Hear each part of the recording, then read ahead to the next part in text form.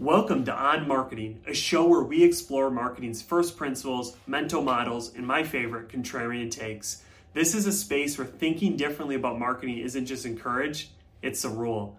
My aim is not to tell you what to think, it's assisting you in improving how you think about marketing and life. It's September 8th, 2023. I'm Jordan Ogren, a marketing strategist by day and a podcast host by night, always keen on uncovering new marketing insights. Joining me today is Jasmin Nakamichi, a dynamic professional in digital marketing and demand generation. Jasmin's expertise lies in integrating various marketing facets from strategy to execution, especially in the world of B2B.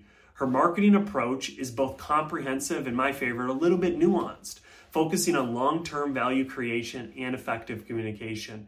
In this episode, we discuss the significance of brand building in B2B marketing, the intricacies of demand generation, strategies for effective content marketing, understanding and leveraging community dynamics, and the role of mindfulness in the beginner's mindset in marketing. Ready to get in? Before we do, make sure to subscribe to the newsletter to get the newest episodes right when they come out and other insights and learnings I'm gaining on marketing and life. The link to subscribe to that is in the first line of the show notes.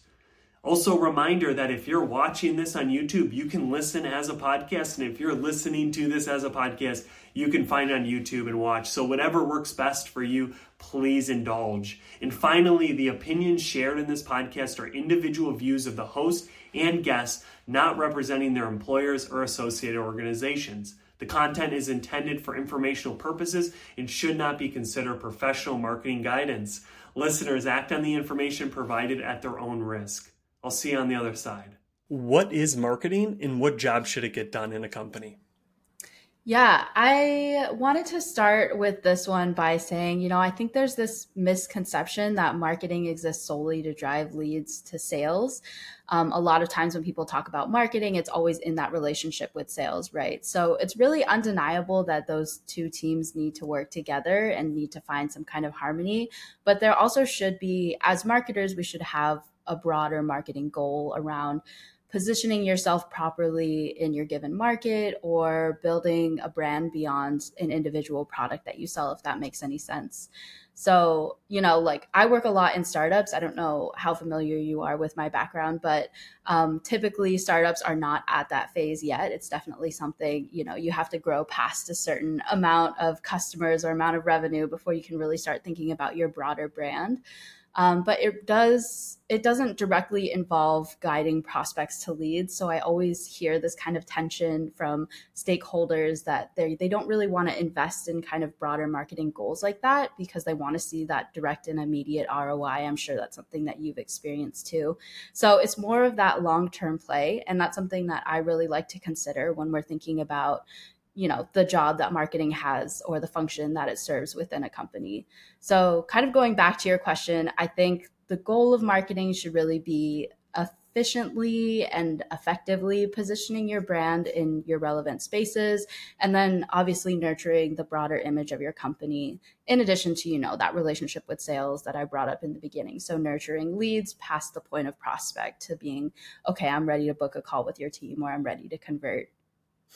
That's a really, really good answer because I think you had a lot of caveats that kind of caught all of the different angles because I think marketing is such a broad topic. And to your first point, revenue, that has been kind of something I've heard a lot is, okay, if it's not driving revenue, if it's not doing some of those things, well, essentially it could just be better named cheerleading because you're just kind of like saying like, look at us. But I think to your point, there is a lot of value in building a brand because yes, you can run performance, you can do all of that, but in recessions or in certain points, brand's nice to have because it's just something that lasts forever. But how did you get to this definition where it's not only about revenue or it has a focus on revenue? Like, how did you get there? Did you think it was revenue before and you had experiences that changed, or how did you get to your current definition? Yeah, definitely. I think early on in my career, I started out as, as a lot of marketers do in the very content heavy section or the execution section. So I started out copywriting. I did a little bit of dabbling in design, things like that. So I think with that lens, a lot of times you can get so bogged down by the day to day of like, okay, these are the assets that need to be created. This is the messaging that I'm trying to push out, that you kind of fail to think about a little bit of that longer term play or like the broader brand image that you're building here and how it all fits into a bigger strategy, because you're just about, okay, this is the content that needs to go out this week and this is the content that needs to go out this week. So I think that transition for me personally only started happening when I got in deeper into marketing strategy and the, I guess, bigger concepts or theories behind building marketing strategies. So less about the execution of specific assets that are going to go out and more about how does this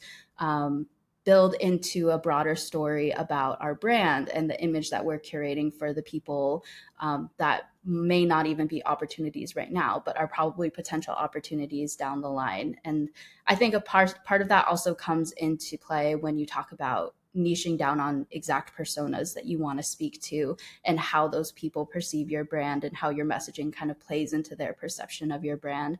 So I don't think it was necessarily like it happened at any point or like I had an immediate shift in mind, but just as I've gotten more opportunities to open up my kind of ideas about marketing and how it plays into the bigger role of a company, that's kind of how I bought into that theory, I guess. That makes a lot of sense. I feel marketing at the highest level is somewhat of this holding to divergent thoughts of we need to drive revenue, we need short-term action, but we also need to do the content, build the libraries, build these resources that, to your point, people can consume, engage with, that aren't in buying mode, which is probably over 90% of the prospects. They're just not ready to buy at the time. I have a pain, but it's not, so then they can engage with it. It's kind of this challenge of like, I have to hold these contradicting thoughts. We need to focus short term, but we also need to focus, and you can break that into performance, brand, all these different frameworks or models to think through it. But I think it's really important to understand marketing can't just be this executionary piece of a business, because not saying that the business strategy marketing has to create it, but there has to be some of that strategic part to make marketing effective, or marketing will be an order taker. And I don't see that usually ending up being effective for an organization in the long term. Yeah, I've definitely seen too. I feel like, especially in early stage startups, the first marketing hire will their kind of goal or the expectation for that hire is just going to be at the execution level. A lot of times when your startup is at maybe 5, 10, 15 people and you have your first marketing hire come in, they're like, okay, we want to start posting consistently on LinkedIn. We want to post a blog once a month. So you're going to be responsible for that. And it's almost like that marketer comes in with execution in mind and don't really get the opportunity to think about the strategy or how they're building a broader brand. That almost becomes secondary to it. So it's always interesting to find the balance between like what's the best use of our marketing resources to play both the short term and the long term. I love that. Well said. What is a belief or a thought you have about marketing that maybe it's not something people disagree heavily with, but it's just like, it's not something everyone else is seeing that you see? Is there anything that comes to mind for you in marketing? I want to say the big one in recent years, and this is such a buzzword, is kind of that demand gen mindset that people are talking about in B2B, where you really want to provide value without any kind of underlying commitment, right? Like, I'm going to gate this ebook, so you can't get access to it unless you give me your email so that my sales team can reach out and pitch to you. And that has kind of been, some people still have that mindset. Some people are shifting into more of this value driven mindset. I definitely fall into the second bucket there. I think providing value without any kind of underlying cost or commitment is really, really important to generate not only like interest in your brand, but you'll also, as a result or as a consequence, will bring in some high quality inbound activity, right? that's something that we do at Impactable that we were talking about before this recording too. Justin, our CEO, and I record a similar interview like this style once a week, and we turn that into really valuable little clips of information that we share on LinkedIn, and we share it really freely. We don't really hide anything in there. We specialize in LinkedIn ads, so a lot of times we'll talk about the very specific strategies that we use with clients, and people find a lot of value in that. And something Justin always says is like, you could download all of my videos from YouTube and create like a $3,000 ebook on LinkedIn ads, or you could run your own LinkedIn ads and not even buy into our services. But the people that we're trying to reach and the people that are most likely to convert are the people that are going to watch that content and be like, oh, LinkedIn ads take so much more than I thought it would take. It takes like commitment, and you have to really understand the channel. And I don't want to spend the time doing that. So I'm just going to hire Justin's team to do it because he obviously knows what he's talking about. So that's kind of the, I guess, mindset there, is like providing value without expecting anything will automatically bring people in naturally. Do you find that the demand generation to do it well, it's yes, there's execution change or tactic changes, but do you find that it's more about the mindset change, the mindset of we can give the secrets away, and yes, one person, two people will do it on their own, but majority will come use us, as you just said. How do you think about becoming good at demand generation, like percent wise, of a mindset versus like action shift? Like, where do you think like most of the emphasis should be on or is on for demand gen? I definitely think it's a bit of almost like a consequence, right? Like when you have that mindset shift and you really think about providing value and make your marketing strategy less about how many leads can I bring in, how many SQLs or MQLs am I bringing to sales, and it's more about how much value can I provide my community. That mindset shift is such like a core element to making that shift to demand gen. That kind of has to be the first step. And then the execution, of course, is where all of the work comes in. So it's not like I'm going to create content that's about my product and the benefits and the features that I offer. And it's going to be about what's the specific expertise that I share. And that's almost a little bit more difficult to dig into because it kind of requires you to think more deeply about your own expertise and what makes you different from other brands outside of the product that you offer, like outside of what feels very directly related to the company. So I think in a lot of ways, the tactical kind of day-to-day execution of it only really happens once you have that mindset shift. And the biggest part of it, honestly, is going to be getting your stakeholders to buy into it too. Because as marketers, right, like it makes sense to us. Definitely, like we totally buy into that long-term play. It's all about what marketing is. But then when you get, you have to get somebody else's investment in it, a lot of your company leadership, they're only going to buy into it if they see direct ROI. And that might not happen for a while because the whole idea is to like build this community, curate a community, and then provide value to them and then expect them to convert. And that's not going to happen for a while. So we get right back to this kind of paradox of like it takes time, but people want results right away.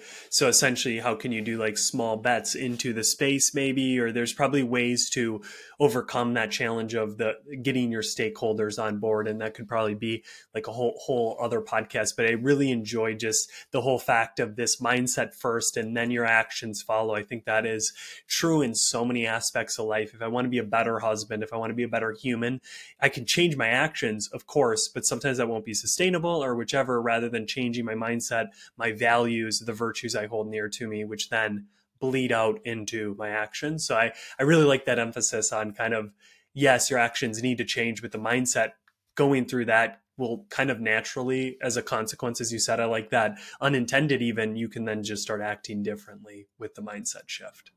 Yeah, exactly. I love how beautiful that is too, right? It's like marketing relates to everything in life. You could put it to the way you treat your relationships. You could put it to the way, I don't know, you decorate your house. Yeah. There is there's some limitations of that. I interviewed someone on my podcast in season 1, and they were really against the way that people use dating analogies for marketing. So I totally get your point. I think marketing is everything, everything's marketing. But there are sub triggers for some people depending on the analogy that you use. So I strive to, as a metaphor guy, I strive to keep those down because with marketing they're everywhere and it just takes you to look pull your head up and you can see.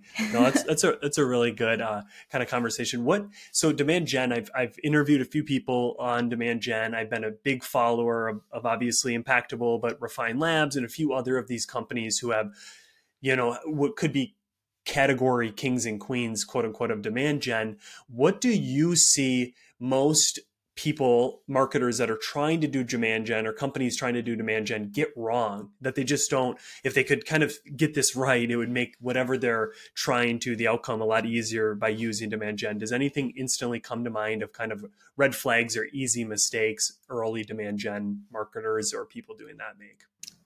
I think the big one, and this might not even be specific to marketers, but more just to people generally that buy into the buzzword of demand gen, but aren't fully committed to it.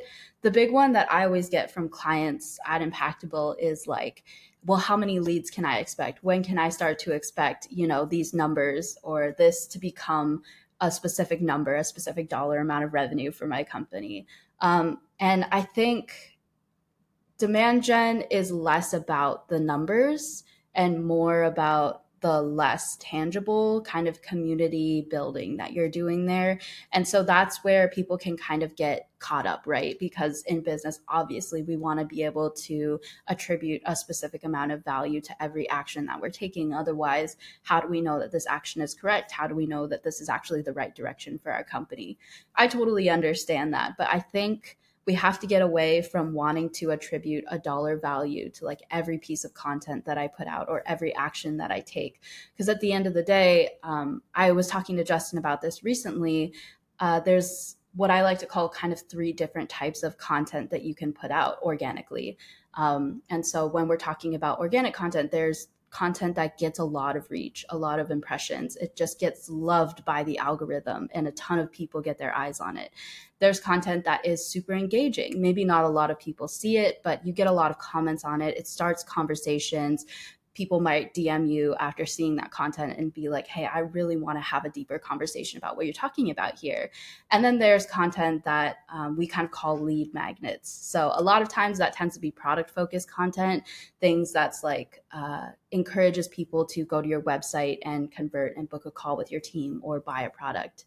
And so a lot of people will see lead magnets and see a lot of inbound activity and be like, that is the only content we should post, right? Like, I just want to double down on that. We don't need to focus on the rest of it. I just want to focus on these lead magnets.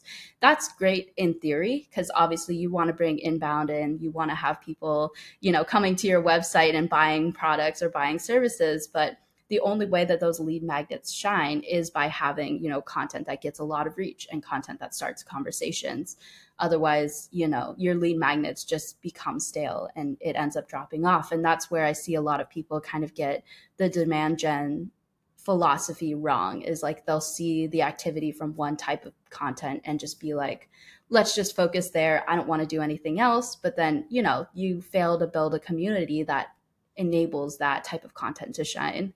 No, that's really good. I like that kind of three types of content breakdown in the fact of if that lead magnet is what's driving those maybe outcomes that we instantly want, we can easily be drawn to that to say, why create the other stuff? Why spend time? Let's just keep creating this. I really like that. Going back to something you kind of said about the intangibles is demand gen.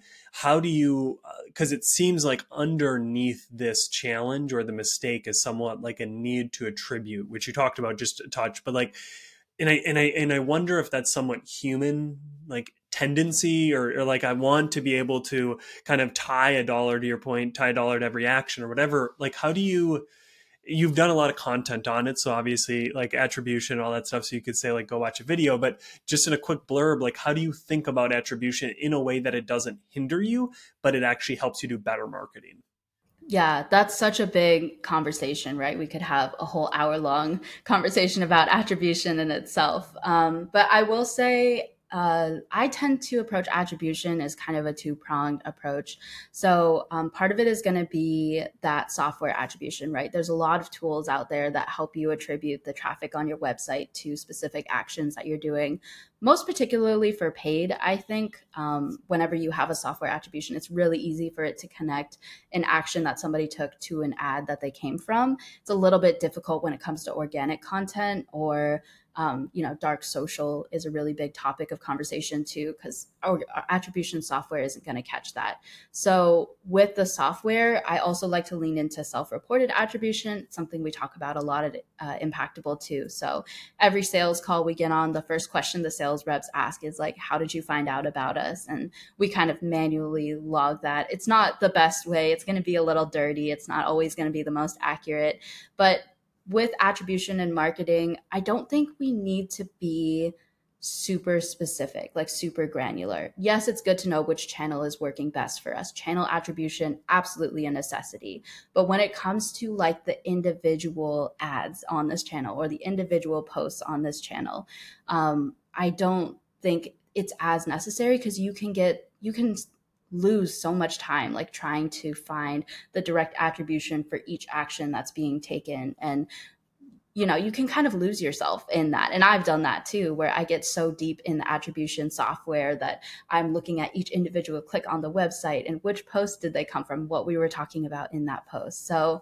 it's definitely like, as long as you understand the channel that it came from, the rough timing, that can help you figure out a good attribution strategy. And then if you have the capacity, running campaigns like every month we'll focus on this particular topic. And then if I know, like, let's say I was talking about LinkedIn ads for 1 month on LinkedIn, then I had a big spike of activity happen in that time. And my software tells me that activity is coming from LinkedIn and it came, during the month of August, which is when we were running this particular campaign.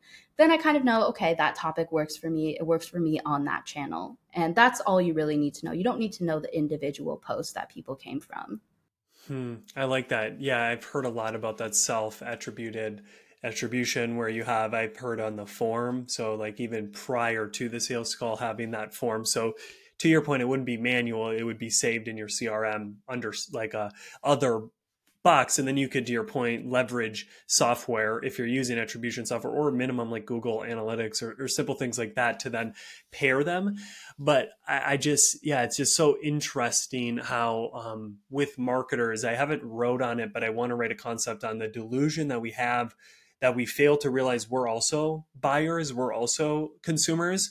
And if someone was to attribute like one of my last purchases, it'd be insane. It's like he's talking to his neighbor, he's talking to a dog. Like, how did he get like it's like you can't get that on there. So it's sometimes like when we do marketing, we kind of forget, wait, I'm also a marketed person and I don't act the way that I'm trying to key in the people that, and I think there's two ways to look at it.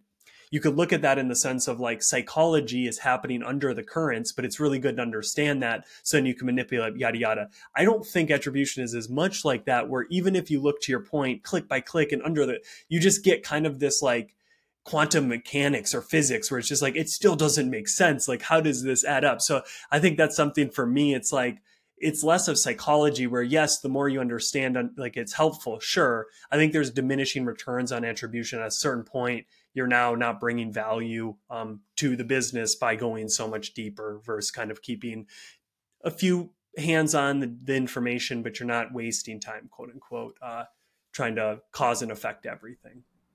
Yeah, definitely. And it's always important to remember to like when you're an employee at a company, your time is, a resource for the company. And if you're wasting a lot of your time or you find yourself as a marketer wasting a lot of time on attribution and reporting and not actually on executing, that can kind of be, a diminishing return for your company too, just like a waste of your time as an employee. So always good to find the balance there.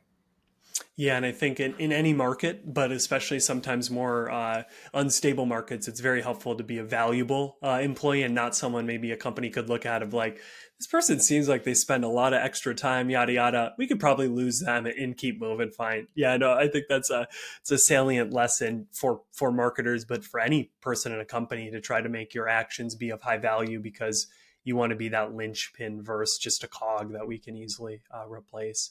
Yeah, Awesome. definitely. Well, that was really good. I think I'm now ready to jump into the hot seat. So this is the first time we didn't do this in season one. So the wheels or the rails, we might go off the crazy train. I think I said that backwards, but regardless, marketing hot seat, I'm going to ask you a bunch of questions, rapid answers. You can obviously comment more if you have more comments, but we're going to go through verses. So this or that, yes and no. And then the more open-ended is where we'll finish. So are you ready, Jasmin, to get into the hot seat? All right, I'll do my best. Perfect, perfect. Which is better for targeting for B2B marketing, LinkedIn or Google Ads? Ooh, this is a bit of a cop out answer, but I say Google Ads for cold and then LinkedIn for retargeting. Google Mm, Ads is really great to find people with the right intent, but not really qualified traffic, and then retargeting them on LinkedIn so you can kind of get in those qualifying filters and identify the right people that you want to reach. perfect answer. Which gives a more accurate picture of attribution, first click or last click? I know we just kind of had a whole combo, but if you had to pick one or the other, first click, last click, which would you choose? It has to be last click, but first click is still going to be important. Only for the stakeholders or the leaders at your company, because otherwise they'll just tell you to stop paying money in cold, and cold is where all of those first click actions are going to happen. I love that. I love that. Dynamic ads or static ads on LinkedIn? And this may not even be, I don't do many ads on LinkedIn. So is that even a good question? That's a great question. Again, kind of goes back into I'm a big attributor of diversified ad portfolios. So you got to have both, but if you can only have one, I say dynamic. Video ads on LinkedIn, you can retarget based on percent completed, how much of the video that they watched, and that's so powerful to have. Hmm. Now we're going to jump to the yes no's. Is LinkedIn the most effective platform for B2B lead generation, demand generation? It has to be. It has to be. It's the only way you can reach people based on their job titles, where they work, and like their specific job functions. We can't really do that on any other platform. Hmm. Which then leads into, does LinkedIn offer a good ROI for a small business or a startup trying to use ads? Does LinkedIn provide good ROI? Mm. It can, but you have to be able to invest in it. It takes time. And so if you're looking for an immediate return, if you're so small that you need an immediate turn right there, I wouldn't suggest LinkedIn just yet. I would start with something like Google. Google Ads is a great place to start, or start building your SEO presence and then jump into LinkedIn when you're a little bit further down the line. I love your nuanced answers. Those are so helpful. Is it necessary to have a formal education, whether college or whichever, to succeed in a demand generation role? Ooh, this goes against because I have a college education, but I don't think you do. However, I do think it's powerful to have that experience. I think, you can learn things through that experience, how to work with people. You learn a lot of business acumen there that takes longer to build up if you haven't had that experience. But in order to be a successful marketer, I don't think you need it. Preach. I agree. Now going to the open-ended, so this is a place where you can kind of give a little bit more answer. What advice would you give now talking about someone going into demand gen to a younger marketer, maybe thinking about demand gen or seeing that it's kind of popular? What advice would you give them? I would say to get a lot of opinions. Don't just, pick one person and read everything they put out and then kind of subscribe to their way of doing it. Because there's so many ways to do demand gen now, and there's so many voices out there to listen to that, if you just pick one way, you're going to lose out on so many opportunities to learn different ways to approach things. And I think learning from different teachers is the best way to come up with your own way of doing it and figure out what your, secret sauce is, or your special way that you do things that's different from everyone else. I love that. Yeah, it's usually hard for the person inside the body to sometimes understand, yeah, where am I best used? Or that's great. I love that. How do you stay updated, current with the stuff you're doing? Like, is there something, a resource, a practice that you do that enables you to kind of stay maybe in front of it even?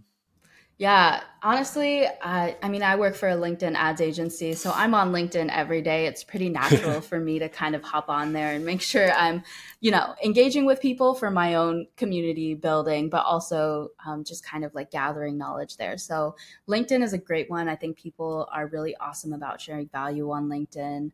I think also reading and listening to podcasts are a huge one too. There's a lot of books out there about marketing. Some of them are a bit outdated. But even if the execution side of it is outdated, I think the kind of philosophy or theory behind it is always going to be relevant. Getting into like the psychology side of it that you brought up before, that's always going to be relevant, right? Human psychology is always going to be a big piece of marketing. So reading a lot of books on psychology, I'm a big kind of contributor of. And then podcasts, I can't underscore the benefits of podcasts and finding different B2B marketing perspectives there too. So I think I found another one with you that I'll have to start listening to more regularly or add to my podcast cycle. Oh, I love that. I love that. A plug on the podcast. I appreciate that. Great answer, though. I do really think a post or something I wrote was like burn your marketing books. I think there's a lot of value in them, to your point, but I really think there's a lot of value in reading different books. Yes, on psychology, but even I had somebody on the podcast, World War II. These different stories where leadership and some of these principles you can kind of understand them or try to better grasp them. And I think sometimes we can get to especially nowadays with a new marketing book written every 25 seconds. I think there's just so many new ones that you have to really sometimes fight through the weeds of like what's an older book, which I find a lot of value in, or what's like a new book, but I think it'll stand the test of time, and it's not a ChatGPT guide or something, which is useful. But I agree with like being just open to learning is super effective for marketers. That's that's great. You made it through the hot seat. You didn't die. Now we're on to the last segment here where we kind of switch it. We go a little bit into life. I am a huge proponent that marketing, as we kind of talked about, there's a lot of life stuff that comes into it, empathy, curiosity, all of that stuff. So jumping into kind of more hopefully life philosophical answers, if you could incept an idea. So there's this movie called Inception, and it's all about these people going into people's minds or dreams, incepting ideas. They wake up tomorrow, they say, oh, it's my idea to sell my company, I'm going to do that. But really they incepted that idea. Now it was kind of like negative evil things they were doing. So I want to switch it, and I want you to incept an idea that would be positive. So tomorrow everybody in this world wakes up and your idea you incept, they believe it, it's their idea, and they act out of it. What idea, what belief are you incepting? Wow. I love this question. I love that you put the positive spin on it, because I know I feel like that's the story behind so many movies, right? Like, I'm going to force you to do something evil. But if I could force people to kind of understand something positive, that's a great question. Um, I think mine would have to be kind of dispelling this misconception that you're either a technical person or you're a creative person. And I really kind of like fell into that mindset when I was really early in my career, especially when I was in college, and I felt like I needed to pick a career or pick a path that I was going to walk down. And it felt like the paths in front of me were either, highly technical, you don't get to be creative, you're just focused on execution, or, you get to be super creative, but you're probably not going to make a lot of money, or you're not going to be very technical. And I feel like marketers probably all feel this too, but I feel like I sit at the intersection between very technical, process oriented thinking and then also being creative. I kind of like to bring in the analogy of storytelling when I talk about this, which a lot of times creative people especially will bring up storytelling as this kind of non-tangible aspect of like, you're telling this story, you're connecting with people, you're evoking emotion. And of course, that's a huge element of storytelling. But when you study it as a kind of creative principle or a creative process, there's so many technical breakdowns to the way that you can tell a story, right? Who are the people that you're reaching? How are you going to reach them? Setting up the different elements of a story, like the exposition, the conflict, the resolution, all of that. There's technical aspects to being a storyteller. And I think the same kind of goes into marketing, the same goes into life in general. You don't just have to be a technical person. You can be very creative and still be very process oriented. So I think more people could embrace that in their lives. I love that.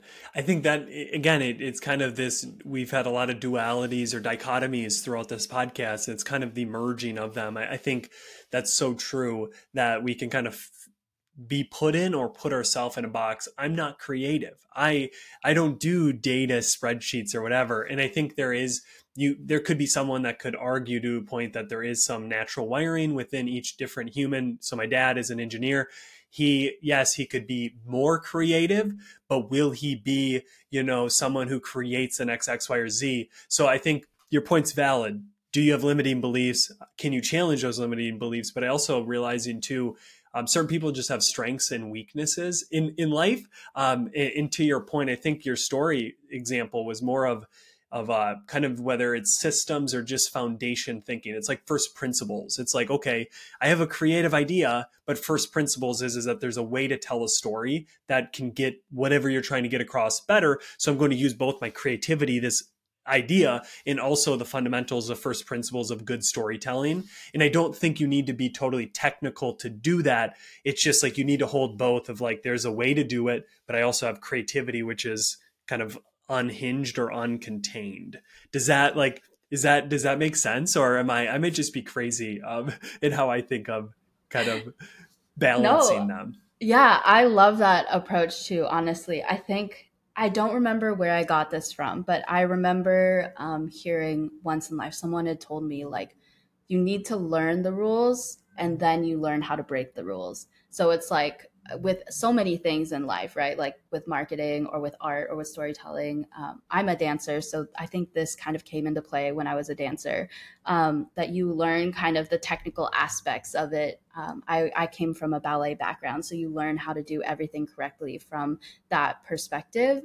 And then when you go to like choreograph your own dance or tell your own story, you know how the rules play out and why the rules exist, so you can break them effectively. It's not just like Hmm. people that break the rules have no idea what they are and are just willy-nilly out here being creative, quote unquote, but they know the rules and then they know how to break it to most effectively convey the message they want to convey or tell the story they want to tell. Hmm.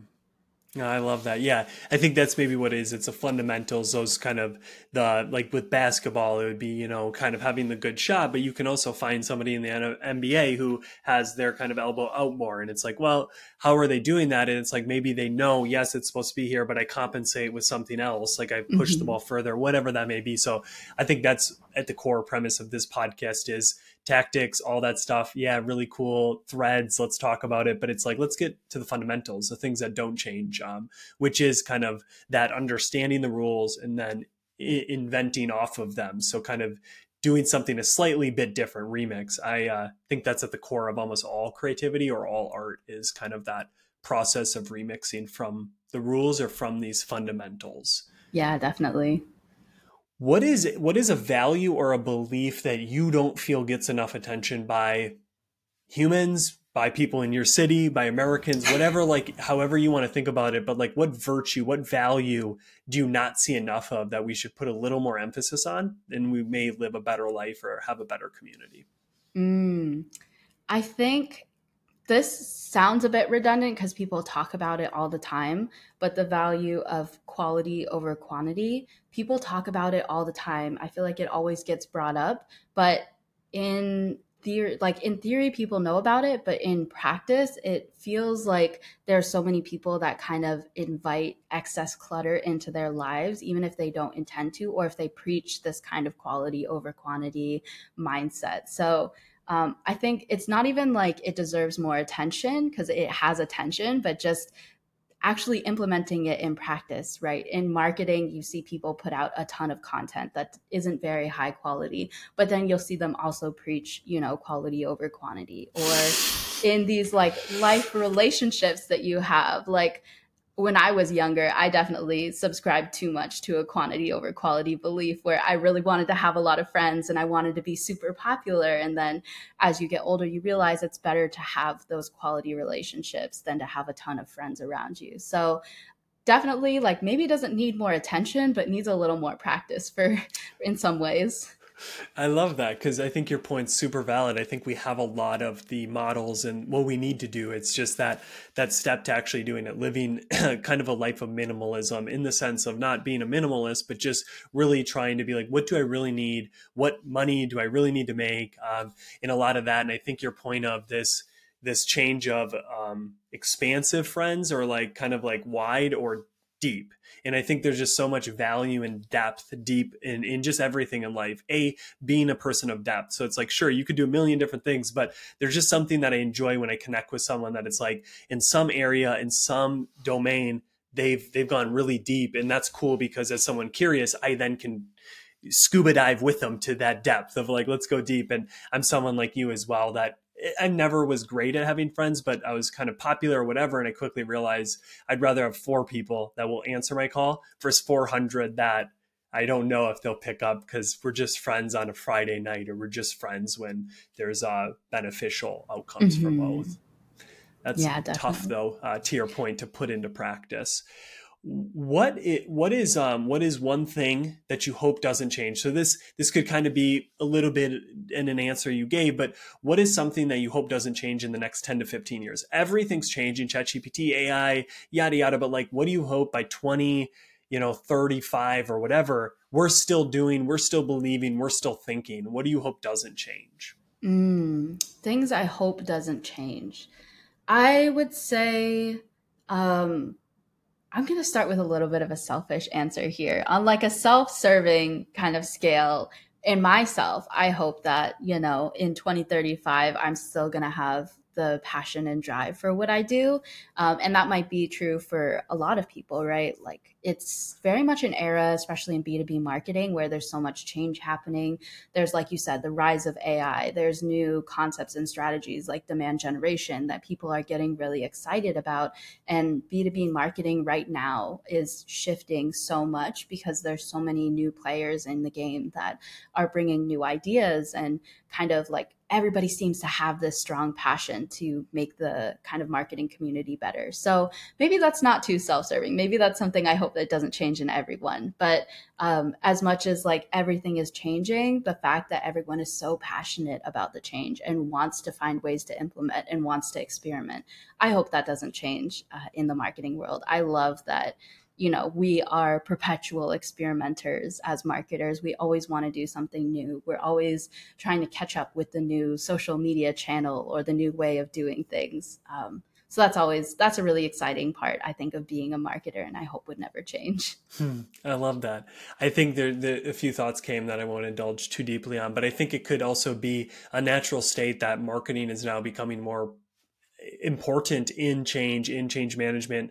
I mean, obviously, clearly, the communication piece of marketing is super important, both internal and external through change or whatever. But I think like that could be the reason why marketing is such a passionate thing for people right now. And I can only imagine the future to come with more change, with all that, it would be very helpful to your wish that we all stay as passionate about this, mastering it, getting better at marketing, because I think it's going to be, if not now, even then it'll be more crucial as kind of a competitive advantage of people knowing, and especially as the old cast, quote unquote, retires, goes away, this new cast will take over. And if you haven't been really studying and you haven't been doing it, you're just going to do the same old thing that the old cast did. And that'll be even, because now it's ineffective. So in 25 years, it'll be even more ineffective to do like that print ad or whatever that old play is. And those have places in marketing strategies, but I think it's critical that we stay passionate and curious on marketing and how it can help companies grow. So I like that one. Yeah, Fine. I love that. Final question, Jasmine, for you before we end. What is one habit, a practice you do outside of marketing, outside of business, that when you come back to do business, when you come back to do marketing, you're more refined, you're more focused? Is there one thing you do that comes to mind that helps you do marketing better? Hmm.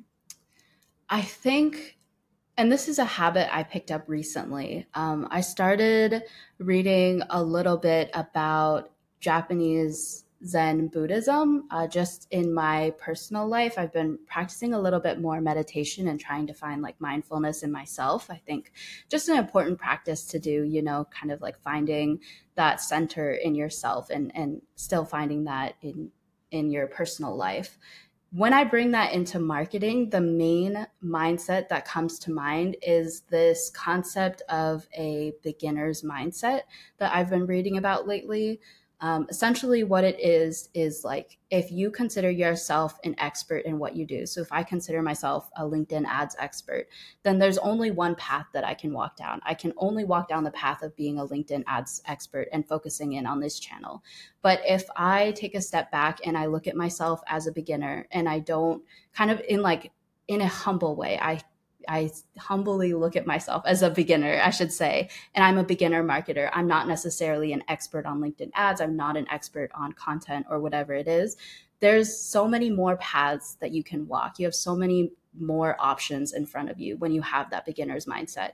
So even though, yes, it's good to niche down, it's good to know what you're good at, it's good to consider yourself an expert on paper for sure for career purposes and when you're trying to pitch yourself to other people. But when I'm looking at marketing and how I want to grow as an individual, I definitely want to keep that beginner's mindset. So I'm not just walking the path of LinkedIn ads, but I also have opportunities to learn in other directions too. I love that. I've never really heard the beginner's mind tied to optionality. That's a unique way to kind of think of it, as you essentially decrease your options when you're the expert, and you essentially destroy any future position that could be beneficial if it isn't your expert way. So the LinkedIn, if a new platform comes out, you're essentially screwed if you don't have that beginner's mind, because you're not approaching everything. And I think one way, because beginner's mind is something that I've come across in my studies and stuff, and I think it's super important. And one way that I've kind of heard it said that makes it very visual is that you never step in the same river twice, in the sense that even if it's the same river, the water has moved. And kind of having that same mindset that there's no campaign. Every campaign I attack, it's a new campaign, which I've been talking to a lot of people on this podcast, then it kicks in the thinking. So you're using Daniel Kahneman, thinking fast, thinking slow, it kicks in your system two thinking. So system one thinking is kind of autonomous. Are you a good driver? Yes, I am. Are you a better driver than 50% of drivers? Who now I have to think, what would be that average? So I think this whole beginner's mind automatically, or it's a forcing function for your system two brain to think, okay, how do I actually approach this as the beginner? And I think that's critical, because as this podcast and my newsletter really target is like, thinking is like going to be a superpower if it isn't already. So I think how you think well as being a beginner is having that, because then you're curious, you're looking for things that essentially the expert is tunnel visioned on. Because if it's my first time at a basketball, just thinking in like a professional athlete, like, man, I'm going to be looking like everywhere. It's going to be so amazing, that experience. Now, if it's my 15th season, it's like, can we get this game over? Because I have to fly to Houston for my next game.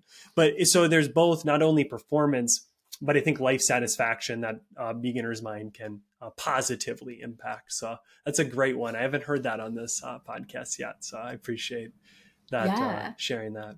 I appreciate your input too. I think your analogies are also very, very helpful in kind of helping visualize some of that. Because, it's always, I like your, you never step in the same river twice. That's such a good one. I might steal that from you. Well, you'll be stealing it from whoever I stole it from. I have quoted that about 98% of what I say, or maybe even 99, is totally repurposed from another thinker in time, which goes to this learning and being open. So I love how the thread has been so tangible throughout this conversation. Well, thank you so much, Jasmin, for coming on. I will have all of your show notes, whatever you want me to plug. I'll have your links in the show notes for the listeners. So I really appreciate you spending your time with us today. Yeah, thanks so much for having me. And this is the end of the podcast. Thank you for making it to the end. It means the world to me that you watch or you listen to this episode, and hopefully you're walking away with new insights to improve how you think about marketing in life and help you make progress on what matters to you. But one thing before you go, if you could subscribe wherever you're listening to this or watching, that would really help out both you getting the episodes right when they come out and raising this podcast in the rankings. So hopefully more people like you can listen to this. And if there's anything that I can do to make this podcast more beneficial for you, if it's somebody you think I should interview, if you're the person, please comment, please email me. It's in the show notes, so we can just continually deliver more value to you, the listener. Again, thank you for watching, and have a great rest of your day, evening, week, and hope to see you here next time.